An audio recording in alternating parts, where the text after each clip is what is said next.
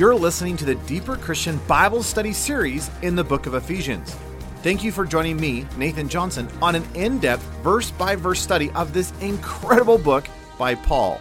Now, let's dive into the lesson for today.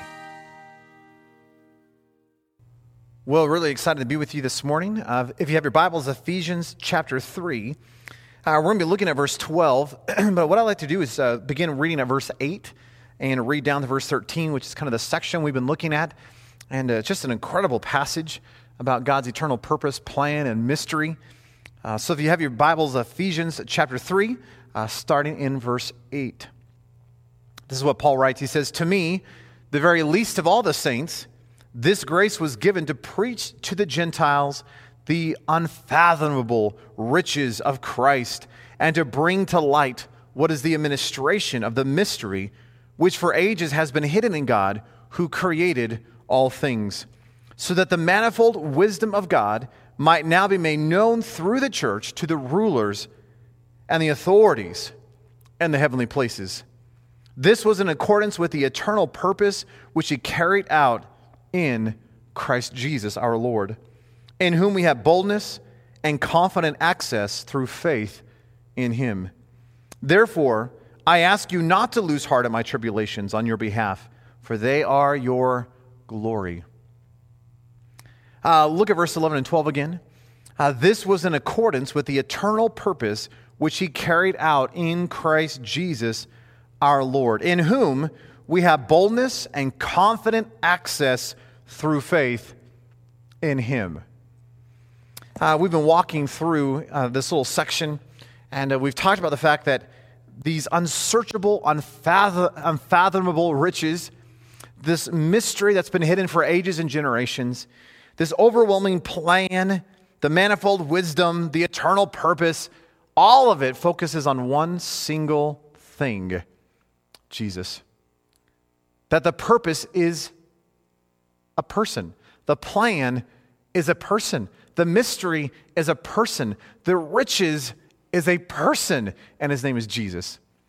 That your whole life is to be centered and focused upon the person. And God says, I have an eternal purpose and plan that I've had this desire from the very beginning. That I have not wavered from this purpose. I have not wavered from this plan. This has always been the plan. In fact, the reason I made you is for this purpose. What's the purpose? Jesus. That you were to experience the very life of God, and you were to demonstrate that life of God to the world around you. That you're an image bearer. And so as Paul's been walking through this, he just says, do you realize how phenomenal this is? Do you realize this unsearchable riches that you get to partake in? Do you understand this mystery? Would you just wrap your mind around this manifold wisdom thing that we get to demonstrate to the entire universe, both the earthly and the heavenly realms? He says, wow, there's this eternal purpose. And what is all this about? Jesus. And the fact that Jesus wants relationship with you so that now you can walk in intimacy, you can walk in experience, you can walk in relationship with him. And through that relationship with the one who is light and life, you would then demonstrate that light and that life to the world around you. Now, Paul takes all of that and he comes into our verse 12, and he's kind of bringing a conclusionary thought, if you will. He's coming with this idea of, if all this is about Jesus, hey, if this has all been about him, hey, if this is all about him bringing and doing a work, this redemptive work in your life, so that the relationship that he had with Adam and Eve before the fall, he wants to go back to that. He wants to remove and cleanse the sin, remove that sin nature, so that, hey, he can begin to have that intimacy and oneness with you that he longs to have. Why? Because he wants to fill you with his Spirit. Hey, if all that is true, listen to what Paul says. In Jesus, verse 12, in him, in whom we have boldness and confident access through faith in him. That we now have access to something. Well, how do we have access? In him. This is all about the in whom. That our access is only available via the means of Jesus. There's only one way into this thing. It's Jesus. There's no other option. It's Jesus. Now, listen to this. Paul says that we now have boldness and confident access unto him. If I wanted to go meet the president or the Queen of England, you realize that I probably will not be granted access. They will say, Nathan, who? All right, so you want to meet with them? They're busy. They've got lots on their mind. They've got a lot to do running countries.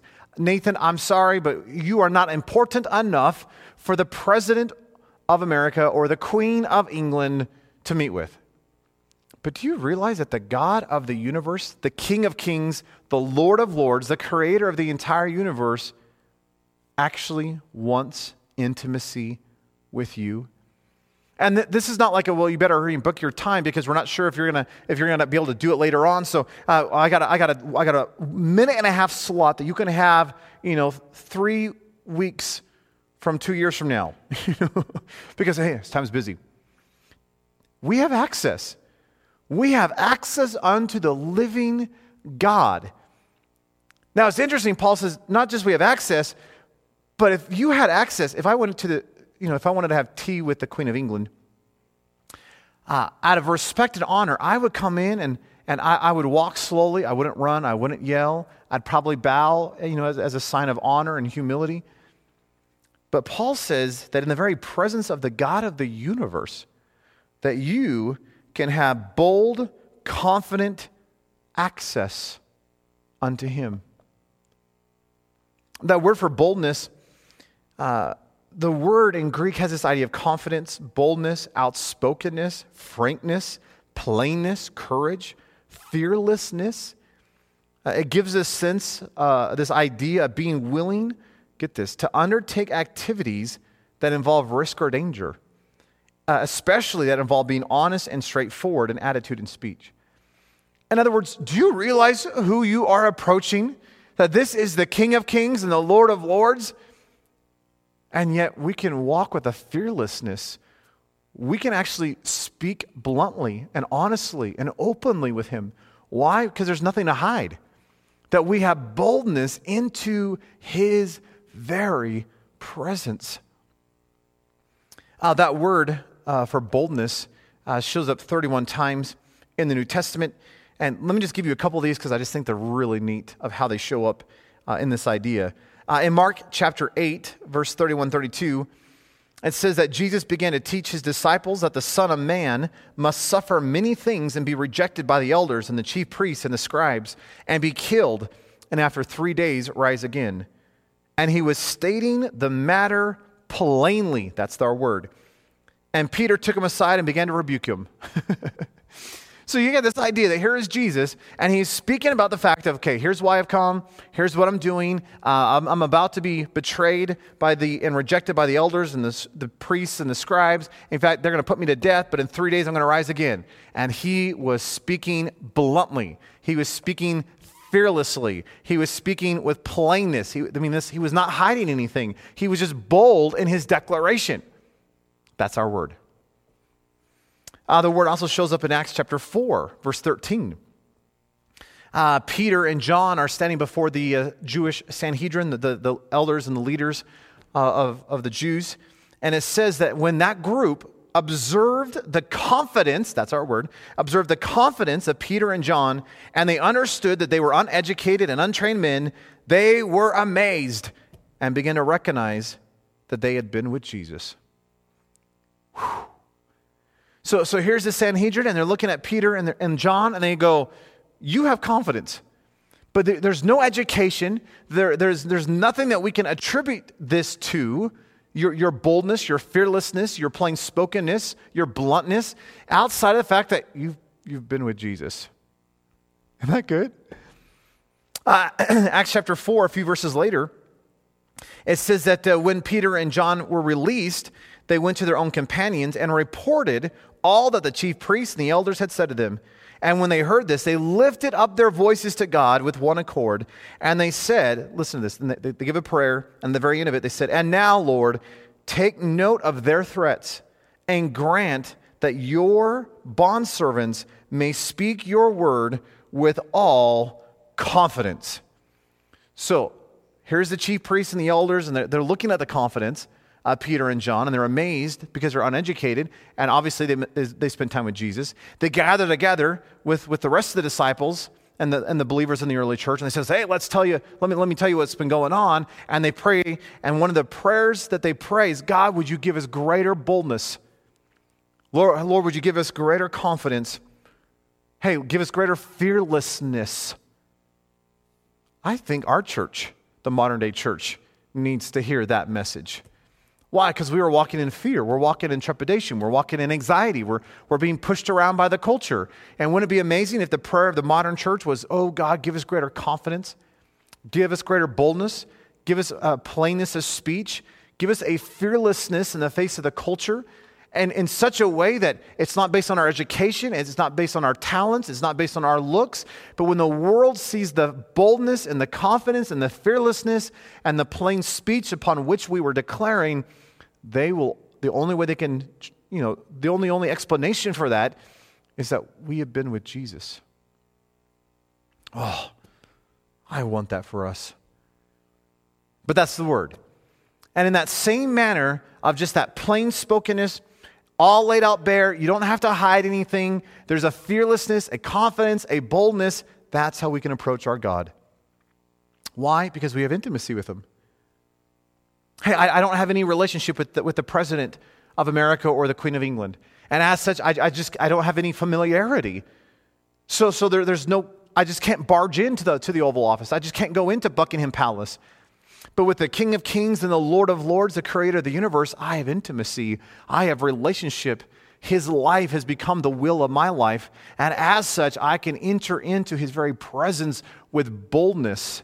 I can have fearlessness in His presence. And I can speak plainly. I can just be honest. "Lord, here's what's up." That's amazing. Paul says not only this boldness idea, but a confident access. The word there, confidence, or confident, has this idea of trust, reliance, confidence. But get this, it's a confident hopefulness in someone or something. Do you realize my confidence does not come because of me? My confidence comes because of Him. That my hope is in Him. And because I'm drawing near in intimacy with the one in whom I love, I can be confident. See, a husband and a wife, they can speak confidently to one another. Why? Because there is a confident hopefulness in that other person. See, what would it look like if you could come to God and have that kind of access? By the way, that word access just means this idea of approaching, this idea of access, specifically to the presence of a superior. That we actually have access and intimacy. And what's really neat is that word access, by the way, only shows up 3 times in the New Testament. And in fact, let me just give them to you because I think these are beautiful. Obviously, one time is here in our passage. The other one is a few pages earlier in Ephesians chapter 2, verse 18, where Paul says, "For through Him we both have access in one Spirit to the Father," speaking of the Jews and the Gentiles. And the fact that He's broken down that dividing wall and He's brought us together and made peace. And now, through Jesus, we both now have access in one Spirit to the Father. The other time it's used is in Romans chapter 5, verse 1 and 2, where Paul writes, "Therefore, having been justified by faith, we have peace with God through our Lord Jesus Christ, through whom we also have obtained our introduction, our access by faith into this grace in which we stand, and we exult in hope of the glory of God." So get the flow of what Paul is saying here. He says, hey, the whole purpose and plan and mystery from time immemorial has always been Jesus, and the fact that He wants you to experience and demonstrate that life of God Himself. And because you are wrapped up in the very life of Jesus, we, in Him, have boldness and confident access through faith in Him. So when I place my faith in him, I can really approach him with bold confidence. You understand this idea of faith, and we walked this so many times. But faith is a realization that I can't, but he can. That I don't have it within me. I don't have it in my pockets. But everything that I need is found in him. It is realizing that I'm ineffective, that I don't have the ability, that I can't live the life that I'm called to live. And so I lean and I trust and put my weight upon him and say, God, you've got to do this in me. God, I trust you to bring about a result. God, I'm leaning my weight upon you. That's the idea of faith. And we all have faith. For example, you all came in this morning and you plopped down on these chairs and you had faith in the strength of the chair you're sitting in. You look at the world, and the world has faith. An atheist has faith. And they may say, well, I have no faith. Well, you may have faith in this abstract idea called atheism, but it's still faith. In fact, I actually think it takes greater faith to be an atheist because the entire universe is screaming Jesus down your face. I mean, it's just hitting you over the head with a 2x4. I mean, it's just declaring Jesus. And you want to ignore all the realities of the universe and his word and history and say, nope, I don't believe in God. That's going to take a lot of faith. But in the context of what we're talking about spiritually, as a believer, it's realizing that I don't have it within myself, but he has everything that I need for life and for godliness. So I'm going to throw myself upon him and trust in his resource and in his power. I've often been given this idea. By the way, the word faith and belief in Scripture are identical. Faith is the noun, believe is the verb. So when I do the action of faith, I am believing. And when I'm doing the action of believing, that's called faith. Which is, by the way, why we're called believers. Because we are the ones who live by faith. We are the ones who believe. John loves that word. In fact, John uses the word believe or faith nearly 100, I think it's 100 times in the book of John itself, which is more than the rest of the New Testament combined. And the way that John uses this idea believe or faith is not a mental assent kind of an idea. See, some of us have this idea that faith is like, well, yeah, I believe that in the sense of I have a mental understanding or I agree mentally with whatever that is. But that's not faith. Faith has to go beyond the mental thing. It's an action. It's an appropriation of something. And of course, the illustration I've often given is imagine we get up on an airplane and I go, hey, there's an incredible view out the airplane. So I open up the side door and I go, just look at that view. And as you're looking out and you're like, wow, that is beautiful. I come up behind you, just go, poof, and I push you out. And here you are. And you're falling down. And I realize, oh, you know what? You probably need a parachute. So I go to the back of the plane, I grab a parachute, and I throw it down towards you. Here you go. Now, as you're falling, and this parachute's coming down, I yell out the airplane. I say, do you believe in the parachute? And you look up, and there it is. You can see it falling right there. And you go, yes, I see it. Yes, I believe it.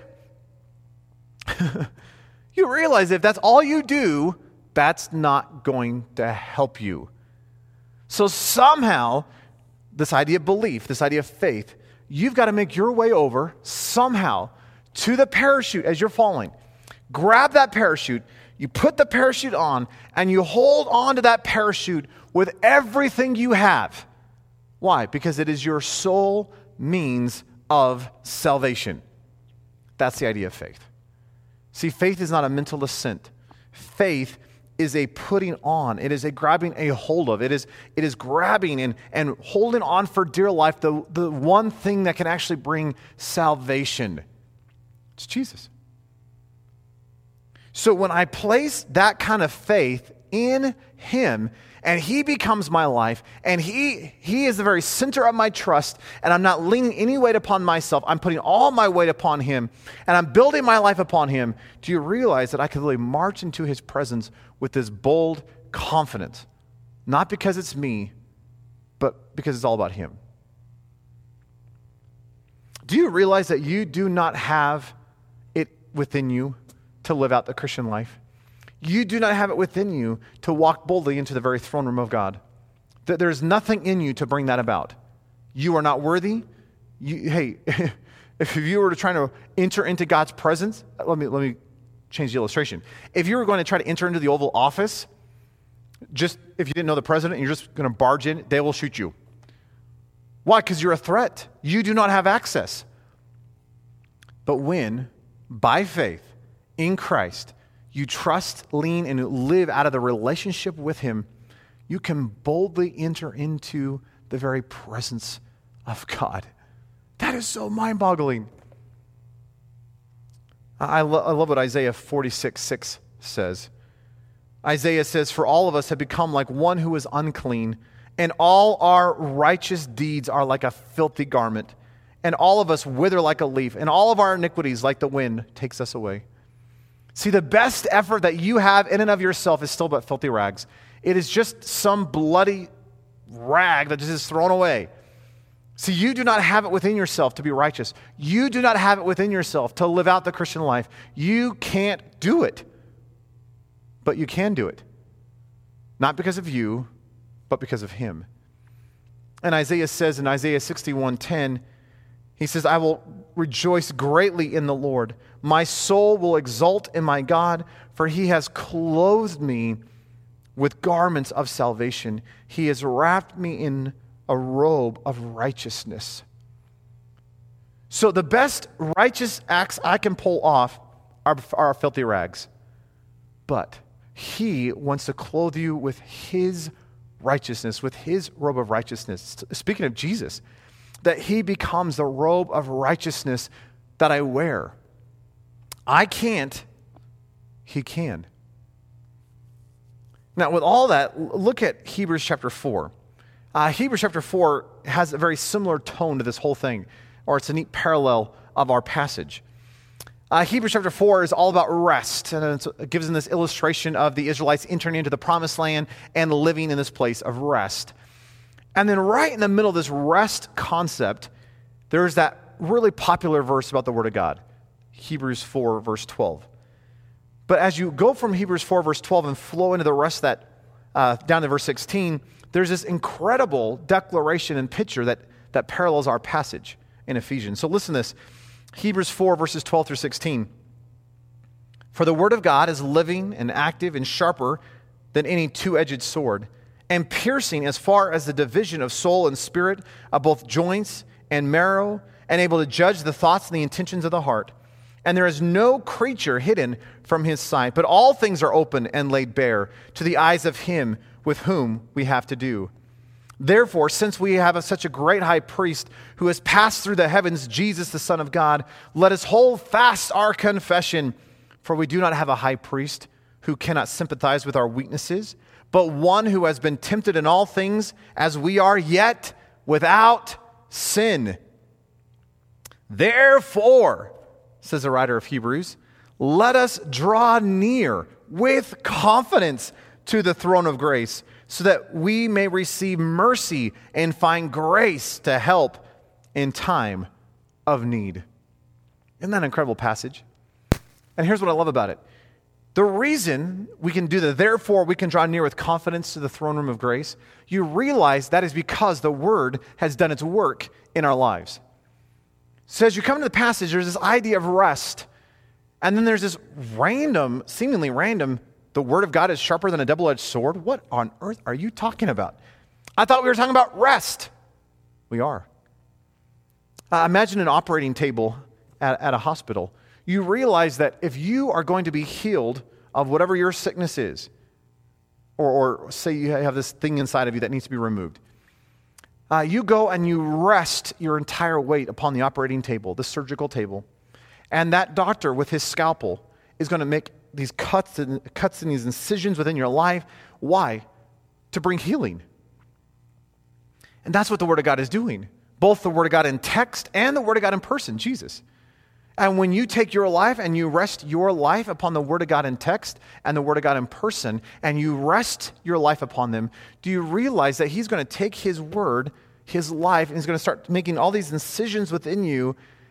And as it says, that all things, there's no creature hidden from his sight, but all things are open and laid bare to the eyes of him with whom we have to do. Do you realize that when the Word of God begins to cut your life and begins to sharpen and convict and sanctify your life, that it's like you're standing naked before the Lord and there is nothing anymore to hide? It's like that idea of boldness, isn't it?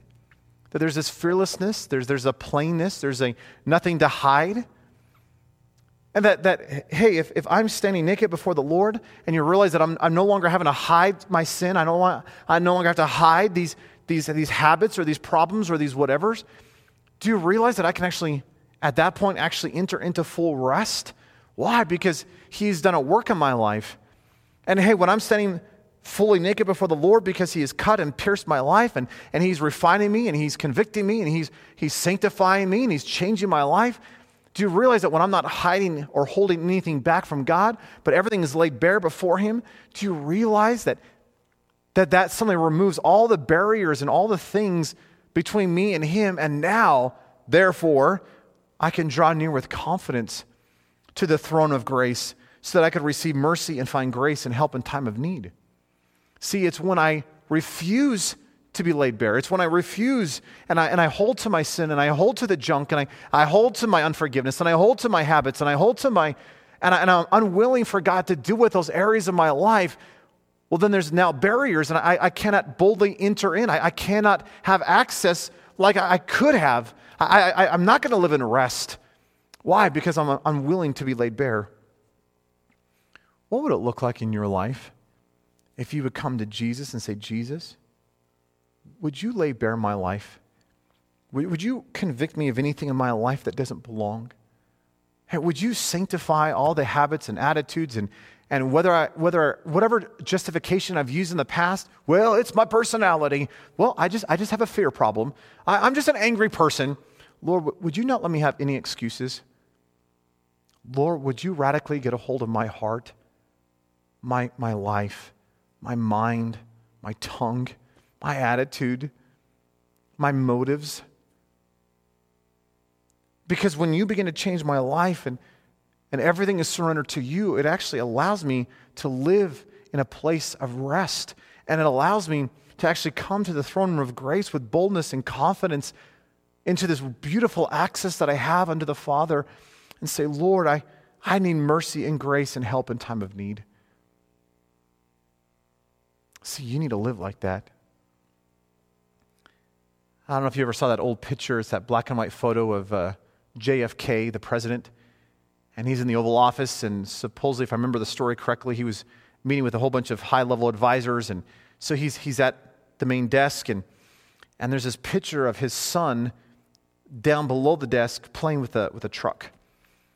And here's JFK Jr., who's playing with a truck in the Oval Office at the feet of his father. Do you realize the only reason why JFK Jr. had access to the Oval Office of the President of the United States, and in a high-level meeting where they're making these critical decisions for the country, he's able to just sit around and play and zoom around with his truck, is because he had intimacy and relationship with his father. And as the son, he could boldly, with confidence, enter into the very presence of his dad and just say, Dad, here I am. Do you realize we have that with God? That we get to run up to Him and call Him Daddy, Abba, Father. Why? Because we're in relationship with Him, which goes back to the whole idea of that purpose. That if the purpose of God is that it is all focused on Jesus and the fact that He wants you to be wrapped up in relationship with Him and to experience and to demonstrate the very life and the love and the light of God Himself, then you realize then we can always come before Him because we're in relationship and intimacy. We can always come before Him with boldness and confidence in our access to Him. And again, that idea of boldness is this fearlessness, this frankness, this plainness, that even though it may involve a risk and a danger, which it would if you're going to approach the very presence of God, the holy, holy, holy, perfect, pure, righteous presence of God, but yet we can yet be honest and straightforward with Him, that we can actually enter in. Now, if I can encourage you, we do not enter in with pride. That's sin. We are to enter in humbly, reverently, with awe, with a fear of the Lord. And yet we can boldly enter in with confidence. Why? Because we have relationship and intimacy. What if you had lived from that place? What if your prayer life demonstrated the fact that you were boldly, with confidence, with overwhelming trust, by faith in Jesus, entering into his presence? What if the way that you lived your life down at your job and in your family and at your church was a demonstration of the bold, confident access that you have in Christ by faith through him? See, what if someone would look at your life and just go, wow, you have such intimacy with Jesus. How is it that you have that kind of intimacy with Jesus? Oh, relationship. There's that old story of John Hyde, John Praying Hyde. He was a missionary in India, and they used to call him Praying Hyde because he would just pray all the time. And stories are told of Praying Hyde that he had such a rich intimacy with the Father. And one day he was speaking at this conference, and this young man said, Mr. Hyde, is there any way that I could spend just a few minutes with you in prayer? I just want to hear how you pray when no one's around. And so John Hyde said, sure. And so after John Hyde spoke, they went to the back room, and John Hyde got down on his knees, and the young man got down on his knees, and John Hyde was just quiet for a few minutes. And here's what the young man said. He said, suddenly John Hyde cried out and just said, oh, Father. And he says, I don't know how to describe this, but just those two words, it's like we were suddenly ushered into the very throne room of the presence of God. And John Hyde just began to pour out his heart. And if I could use our language, he had a bold confidence in his praying. And the young man said that I don't know, maybe not more than 10 minutes or so, but there's a knock on the door, and he's like, how rude is it that someone is trying to interrupt John Hyde's praying?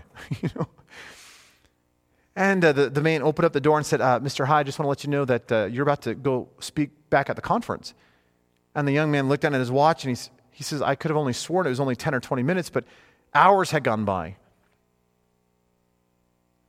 What do you call that? See, how is it that John Hyde could pray with such a boldness and a confidence and a richness of life that as he began to open up his mouth, that there was just a richness of intimacy and that he could be just plain spoken, that he could be fearless before the Lord and just say, Lord, here's what's going on. Would you pray like that? Could you live like that? Because you realize everything we do is unto the Lord. And what would it look like if the world around us would see you? Let me say it this way. When the world around you saw your life, they saw that you experience and demonstrate his life. That they saw a bold, confident access in his presence. That you were constantly living by faith, this trust, this leaning upon him. What would that look like? By the way, if you lived that way, do you know what we'd have to call you? Yeah, Christian. I don't want to just esteem that. I want to live it. Oh, I want it. Pray with me. Oh, Lord, we do come before you in faith and trust.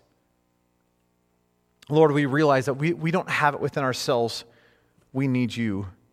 That there's no way we're ever going to pull off the Christian life outside of you.